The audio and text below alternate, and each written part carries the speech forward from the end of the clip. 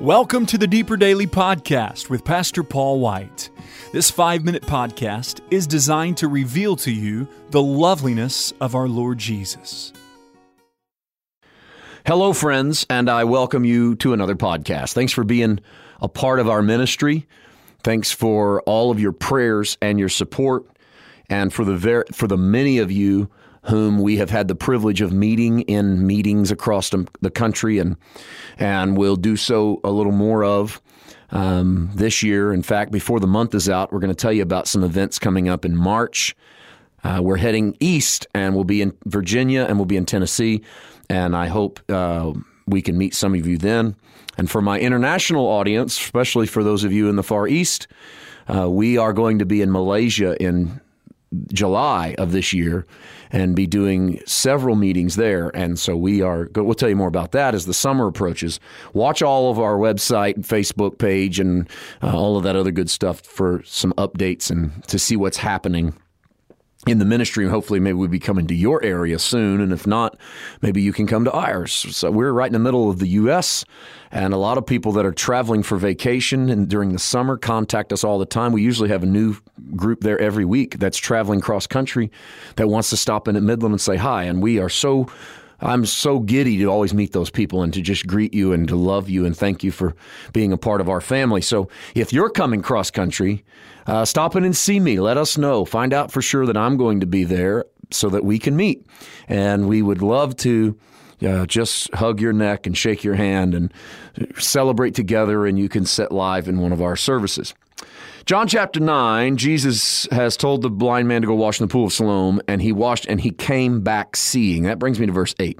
Therefore the neighbors and those who previously had seen that he was blind said, "Is not this he who sat and begged?" So this verse contributes to the validity of the miracle that so many people saw the same man whom had sat and begged for years now walking as if he can see. Some said, "This is he." Others said, "He's like him." He said, "I am he." And so we have the testimony of the dissension in the crowd. Half the crowd, well, this is him. The other half the crowd, well, this is like him. And then we have him, which is the perfect cap to an interesting verse. While there's some who doubt the validity of the miracle in your life, there's others who will applaud it and be excited for it. But then there's you. And let's get away from just saying miracle. When we say that, everybody thinks a leg grows back. And I, for one, believe that there's more miracles happening right now in the world than there was in the day of the early church. I may be alone in that, but I think when you look every day at the scope of miraculous things that happen, I know in my own church, in our own congregation, we get miraculous reports all the time of people who say, the doctor said, we don't know how it happened, but you just recovered. Well, that never makes headlines. But that's the exact stuff that was happening in the New Testament. And so I personally believe we're in the age of miracles. We're in the age of the kingdom where there is amazing things happening around us all the time. But you're going to have some people who are going to believe, and you're going to have some people who are not going to believe. But let's get away from the physical and get into the spiritual for just a second. You've come out of bondage of religion and guilt and condemnation, and you're resting in the finished work, and you're excited about grace, and you might have been shocked to find that you told people that didn't get as excited as you did, and that was stunning. I know. Some of them are going to believe, some of them are not going to believe, but the one that matters the most is the one that ends the verse. It's not just the crowd that says, "I don't believe," and the crowd that says, "I do." It's the fact that the man who was healed says, "I am he."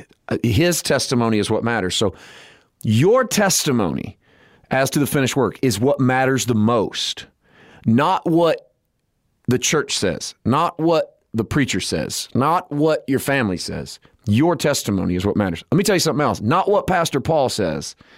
I'm just a man like anybody else. I don't belong on any sort of pedestal or up higher than anyone else. I'm a flawed person just like you. What I have to say about your resting in grace shouldn't keep you from resting in grace or cause you to rest in grace. This is your personal relationship with Jesus Christ, your personal journey into the finished work, your personal experience with grace. Make it personal. Don't let anybody else influence it. You end the verse in your life, and that man said, "I am he," and that's what you can say today. It's He loves me. He cares for me. I am blessed. I am favored. I am loved. Claim it today. God bless you. Thank you for joining us for the Deeper Daily Podcast. For more information on our ministry, visit www.paulwhiteministries.org.